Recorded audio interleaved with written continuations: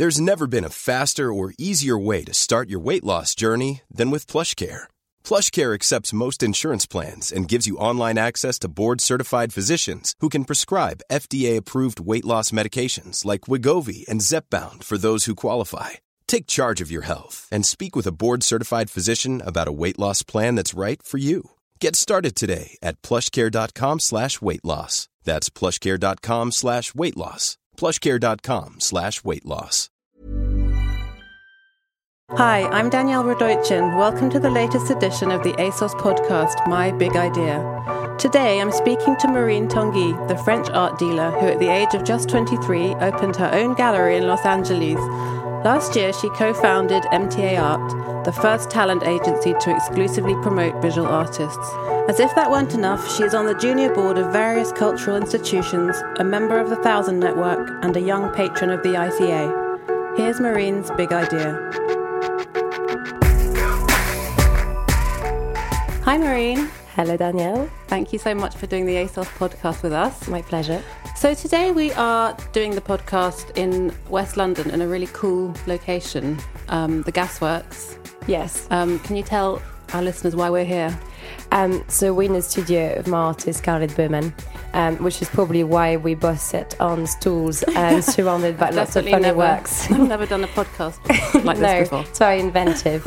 And I just thought it was quite interesting to be in the actual meats of where the works are being created, which is why I suggested the studio. So Scarlett Bowman is one of your artists that you represent as part of your agency. Yeah, that's correct. Do you want to explain what your agency does, what you do? So I think the agency is inspired from CA, which is like a talent agency in the States. I used to boost actors and directors. They were created in the 70s, and they had people like Steven Spielberg and like a lot of the big weight. What was that one called? CAA. Oh yeah, CAA. Yeah, I know what you mean. I was like the French accent. Yeah. And I think when I was actually in LA and I opened my first gallery there, I was trying to find a way to be there for my artists at all times. And I found that the gallery system was only giving a show once a year. And I found that in comparison, if you looked at the agency system for musicians, but also actors and also like, you know, even in publishing, they seem to be behind their talents every month. And I didn't want to just take care of one exhibition a year. I actually wanted to be taking care of the PR and also the talks, international exhibition, make sure the logistics was okay, the studios were okay. So I kind of wanted a full machine behind the talents I believed in. So I think the talent agency model seemed more suited to where I wanted to go business-wise, than the gallery model. So you've taken the talent agency model, like the CAA one, and then you've applied it to art and artists. I did, and strangely enough, that's the only field where talent agencies as such do not exist. So if you look at musicians, if you look at actors, directors, sportives, they all have a form of management structure. Somehow, the art world is the only place where there's not such structure. How did you find that out? So I think I was obsessed with art patrons when I was very young. So I love Peggy Guggenheim, which I hope is okay accent-wise. Peggy Guggenheim, for anyone that didn't get that. She's a great lady, so I don't want to miss the accent on that. And then Gertrude Stein as well. And I was obsessed with the idea of, when at the end of 19th century or beginning of 20th century, you used to have real artist-led movement and you used to have patrons like nurturing and supporting those talents for them to, create their works, but also progress as far as they possibly could. And I felt that, with the current price of real estate and the cost of living, you're forced to almost put a lot of pressure on the talents to either go for like overly commercial artists, either already established artists. But the idea of taking a young one and to really grow it to the top just wasn't there. So I think when I opened my first gallery, I thought I was going to be super, super happy about the whole idea of opening a gallery and having my artists and having shows. But it felt somehow it wasn't as much there for the talents. So give me an example of exactly what you do when you have an artist, from when you scout them to how you develop them. For example, Scarlett might be a good example. We're sitting in her studio here today. Yes. So I think in terms of like Scarlett, I would help on the studio cost. I would sometimes help on the production cost. I would, Scarlett and I talks every day, if not every 2 days. That will actually means it's not going well if it's every 2 days. But so there's a very close relationship, and that could be from anything to logistics, to advising on the works themselves, but also to regularly sell her works, to making sure that actually she has a revenue on a yearly basis, more than just a monthly basis with that show, but also advising on the show she can take part in. And also, we have those big shows that we do during the fair, so in New York, London, Paris, and that's a great exposure for her.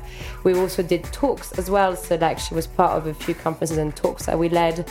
It's so varied. You very, very much have someone handling as much value that they possibly need. So you find the artists, and how do you find the artists? Through various recommendations. It was very strange with Scarlett. She was suggested to me by 4 people. So actually we knew each other for a little while, and it wasn't one of those things where I was just like, well, clearly I have to meet that person, because people keep on saying you two must get along and you would like each other. And I think it's through recommendation. I'm rarely actually looking for that many new artists, because our program is so full on behind them, that we're less about having a big marketplace of people. We're more about having just a few and the really strong one we believe in. And I think also... So how many do you have now? We have 14 artists currently. Wow. So yeah, it's still a little crew. It's a lot. It's a lot to look after. It's not many nights in. And I think also because you put money in them and you put a lot of resources, you actually... And you've got a yearly commitment, you're probably less likely to take on everyone. You're going to take only a few that you really strongly believe in. So you look after them in terms of finding them studio space and what else? So I think will help on the studio costs, would help on, for instance, my clients for Scarlett is bringing back some materials for her to be creating. Will help on direct advising business-wise, because this happened as well. They need advising. I think one thing I realized when I was in business, that I was very much an artistic mind, but I just didn't have any business understanding. And actually, the artists, when they start doing well and start having loads of sales, they still need to manage themselves administratively and legally and financially-wise. So, it's why probably answers seem vague, but there's probably about 20 things we do on a daily basis. Like, there's so many different things where we can help. The point being is to really have an advisor. Like, we'll have an advisor in business that will become that person in partnership that's really behind at all times. So it could be on any subject. I'm going to a wedding, for instance, so that can be on any little thing. So this is why probably my answers are quite vague about it. Okay. And so how did you get to this point? Because you're still so young, you're 25, and obviously you have this amazing company, and you're from France. Yeah. A small island in France called Ile de Ré. Tell us about how you got to where you are now. I think I was quite a stubborn little character from an early age. On my island, there was absolutely nothing going on. I have to say island, by the way, because that's one thing that I struggle with saying. And I think I read, as I said, a lot on art patrons, and I was someone that I was quite idealistic. I didn't have much pragmatism when I was younger. So I technically made pretty much all the mistakes you can ever make very early, because I was stubborn yet very idealistic. What do you mean by make mistakes early? I think, I think, for instance, I went into partnership without reading the 40 pages contract and all those things that you do when you're full of beans. So hang on, how old were you when you decided that this was what you wanted 23. to do? So I used to manage a gallery just before. And were you still in France at this point? No, so I left from France to here at 19, and I got into the art world quite early. I did an internship at BBC for the culture show. Was that your first job? Yeah, and I loved it. I think it seemed that the art world was full of those mad yet people that were still structured. So I liked the eccentricity, but I also liked the fact that they were in business. So I kind of felt, this is great. I didn't want to wear a suit. I didn't want the whole corporate feel, but I also wanted to still be in business somehow. And I like the fact that you could somehow be a bit mad if you wanted to. If you justify it business-wise, it was still a possibility. Mm-hmm. So I like this BBC. And then I got into art fairs. I used to direct art fairs in London, New York, and Paris for a gallery. And this is how I got spotted to be managing a gallery. And very quickly got spotted by an investor to open my own gallery in LA. Okay, so that's kind of the full. If you want the full CV, that's kind of what the CV. Don't ask me why, but at 24, that was a good idea to take me to run his stand at Berkeley Square, PAD Art Fair. And so you met this guy and he had a space at a tent. Yeah, he had like a stand at a art fair. And at the PAD Art Fair. And he just thought that would be a good idea to put me on the stand. And I think I was very ignorant, but I was full of energy. So somehow it turned out to be well, even though I was absolutely clueless about everything I was doing. And through a lot of being clueless, this is how you get to that point, really. And how did you get to the point where you're in LA? I'm still not quite clear on that bit. So I was managing the gallery. I'm so sorry. Don't apologise. It's really interesting. I was managing the gallery The Outsiders, and then actually was doing the summer. Someone called Steph Sebag walked in and said, heard of me and they would love to actually do a gallery with me and split it 50-50 partnership. The gallery was called after the island in France that came from, Doré Gallery. And that's how very much I ended up in Beverly Hills / Hollywood Hills. Okay, and what happened? How did you find the experience of suddenly being in LA with your own gallery? I think that's the thing. I thought the gallery would be the end for me. In a sense, I thought I wanted to have a gallery. And then there in LA, I just realized that wasn't it. I wasn't satisfied. I just felt like I was taking care of a shop. I was mixing different works every month, hanging them in the same way. But I just felt more like a shopkeeper than my very idealistic idea of having a gallery. So for people who might want to do something similar to what you're doing, and it sounds like it's quite good to find someone to go into business with. What's the best way to do that? To go into business, I think in America, especially with the contract, I think point A. Point B, I think it sounds silly because partnership is a bit like a marriage where I feel you need to just ask yourself the core question, the core belief and set of values you may have. There's nothing wrong against Steph and I, but we just had a very different idea of which type of business we wanted to lead. And I think it's, obviously you're extremely excited when someone say, I want to invest so much on your head, so you think it's just terribly exciting. But a bit like in the marriage where I think you can jump into it, not that I haven't done that, but I've done that in the partnership side, where you just probably don't ask, okay, so where do you see yourself in 10 years' time? What's your set of values? What's your set of belief? Silly things like this, but I actually think you forget that this can go wrong. And if it does go wrong, you kind of want to have those sets established. Okay. And if you want to meet those people who might help you go into business or who might want to do some kind of partnership with you in the art world, where's the best place to meet these people? For advice, so I think now we're part of a lot of communities, which I kind of learned to develop alongside with these issues. I'm part of the Thousand Network, which is like a great... The Thousand Network. Yeah, which is a great network of entrepreneurs. And so you can ask for an accountant, a lawyer, you can also ask for a great contact, you can ask for anything. I'm also part of the collective, which is supported by actually the taxes of a lot of businesses of Camden. And North London, and what they do is they support us then, office spaces wise, but also advice wise and contact wise. So there's actually, if you look, a lot of network and gathering that happen where you can ask questions and silly questions like PR. I've got to look at a contract. How do I do? And also just listening to critics and advice as much as you can to these people. But there's plenty of that. Yeah. So I would just identify what are people you actually like. And then that will go to that kind of network, because it's not about going to any networks. And then usually you align yourself with people that you tend to be quite similar to. And then at that point, there can be really good advice. So I think, any collective is really good. Being a young patron of the ICF, that helps as well. You have a lot of museums that have a young patrons program. Barbican has this, Tate, Serpentine, a lot of them have this. So you can then enter the patronage, and then you meet other young people who clearly want to make a bit of a difference. So then you can have an extra network. So I just advise on networking, basically.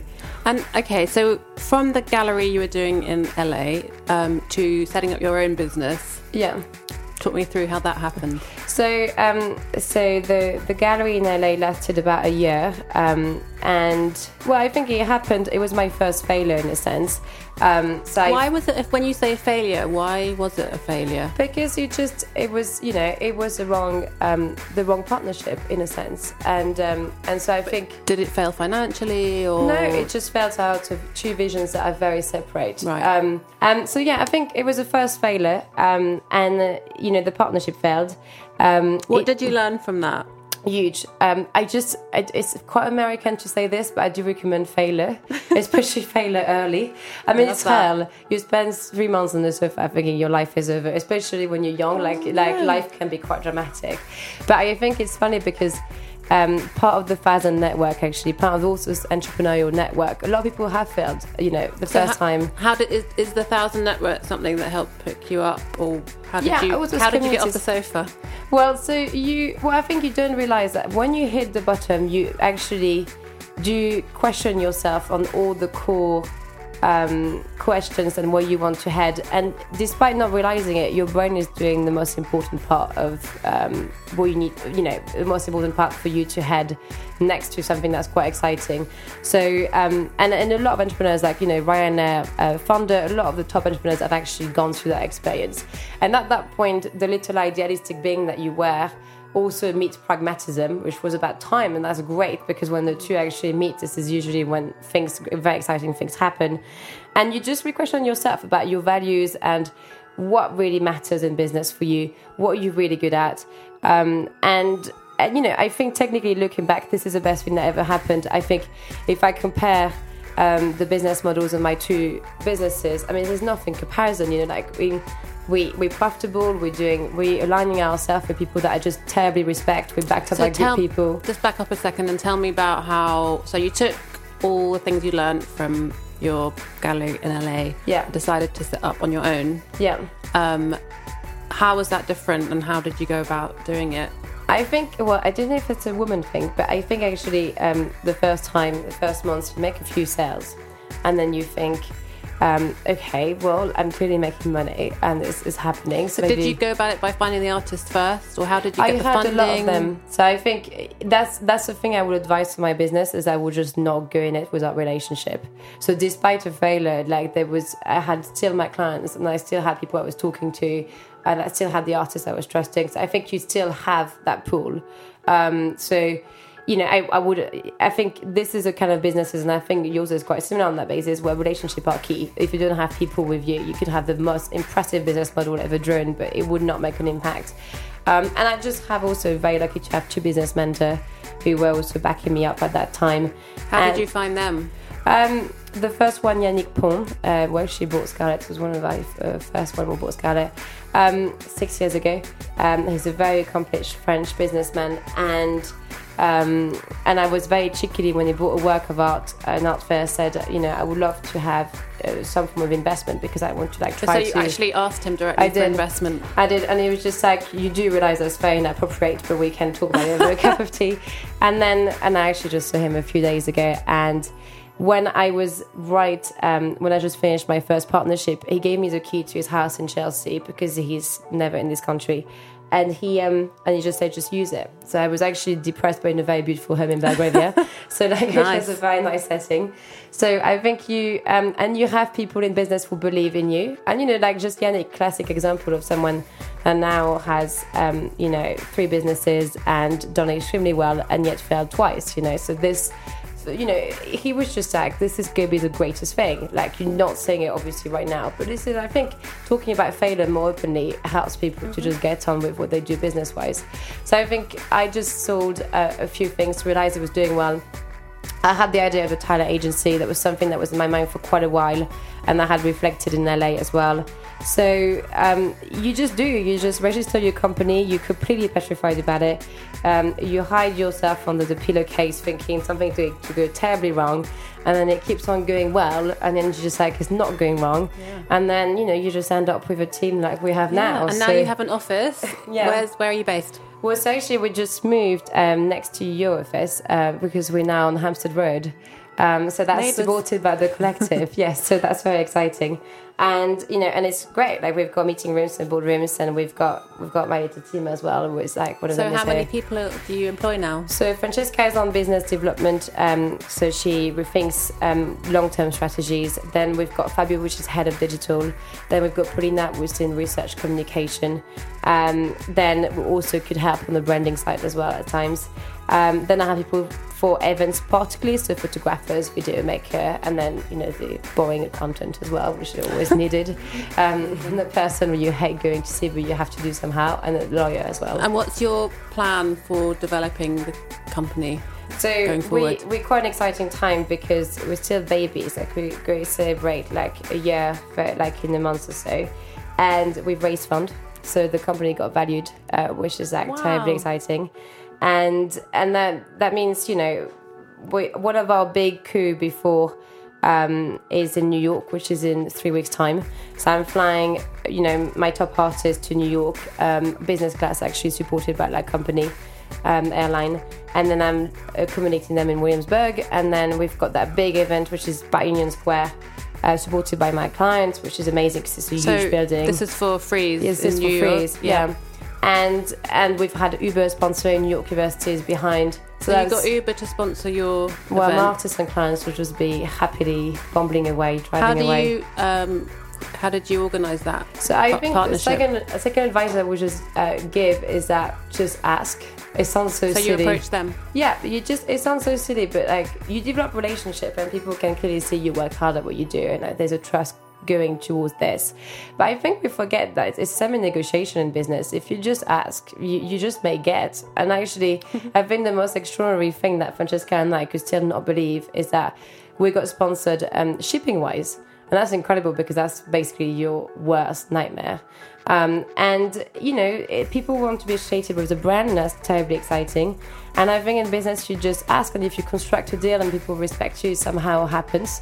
But I think we're probably petrified of asking in the first place, but somehow it can work. So we ask, and they said yes. We can't really understand why, but it's all happening so far. So it's really exciting. Yeah.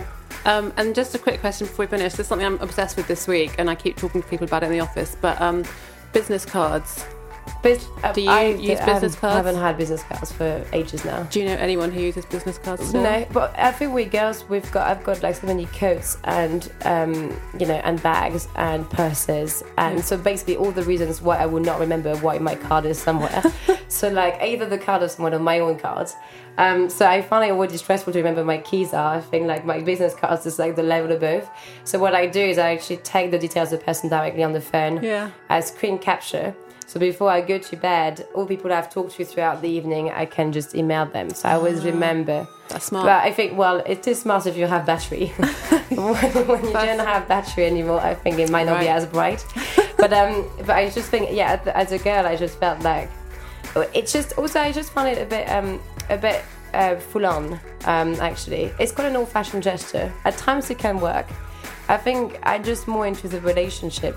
So I think I like the more settled acts, especially because a lot of them I will be meeting them at dinners, and I just feel that across a dinner table I didn't really feel inclined to actually give a business card. I much feel more. And also we've got so many ways to actually, normally that person will have a similar network, so actually you have Facebook now and Snapchat and Instagram, so you can actually find that person without just handing that business card. What's your favourite network for making connections with in the art world? I think Instagram, a lot of people will say probably number one because there's visuals. Okay. But actually, Facebook worked out. Like the last clients of Scarlett was someone that just followed me on Facebook for the past 6 months and was just like really like the energy, want to write the work now.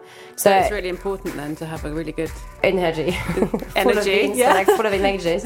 I agree. I think like that's the thing with our generation, which is, I think it's quite overwhelming, where you have to scan through 6 networks a day, and some clients will like prefer to talk on WhatsApp, and some clients will prefer to talk on Facebook. And if you if you mix who prefers to talk where, the person will be a bit upset. So you end up having to scan through when you finish your email, so you thought that was the first achievement number one, actually you still got texts, calls, WhatsApp, Facebook, Instagram, Snapchat. So you're not even slightly near having finished like contacting people.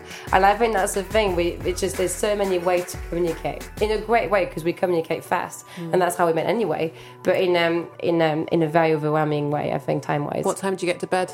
I think quite proactive. So we go to bed, my boyfriend and I actually, because he's as working as I am, as much working. So I think we'll probably go to bed at like 1:30.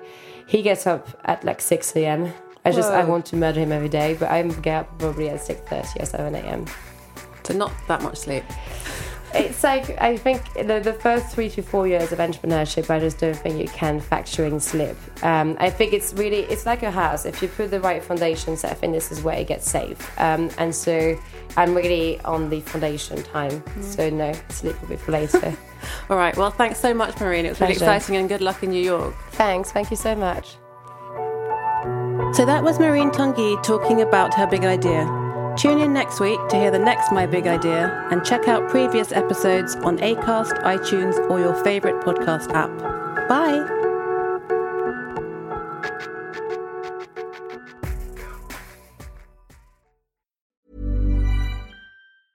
Planning for your next trip? Elevate your travel style with Quince. Quince has all the jet-setting essentials you'll want for your next getaway, like European linen, premium luggage options, buttery soft Italian leather bags, and so much more. And is all priced at 50 to 80% less than similar brands. Plus, Quince only works with factories that use safe and ethical manufacturing practices. Pack your bags with high-quality essentials you'll be wearing for vacations to come with Quince. Go to quince.com/pack for free shipping and 365-day returns.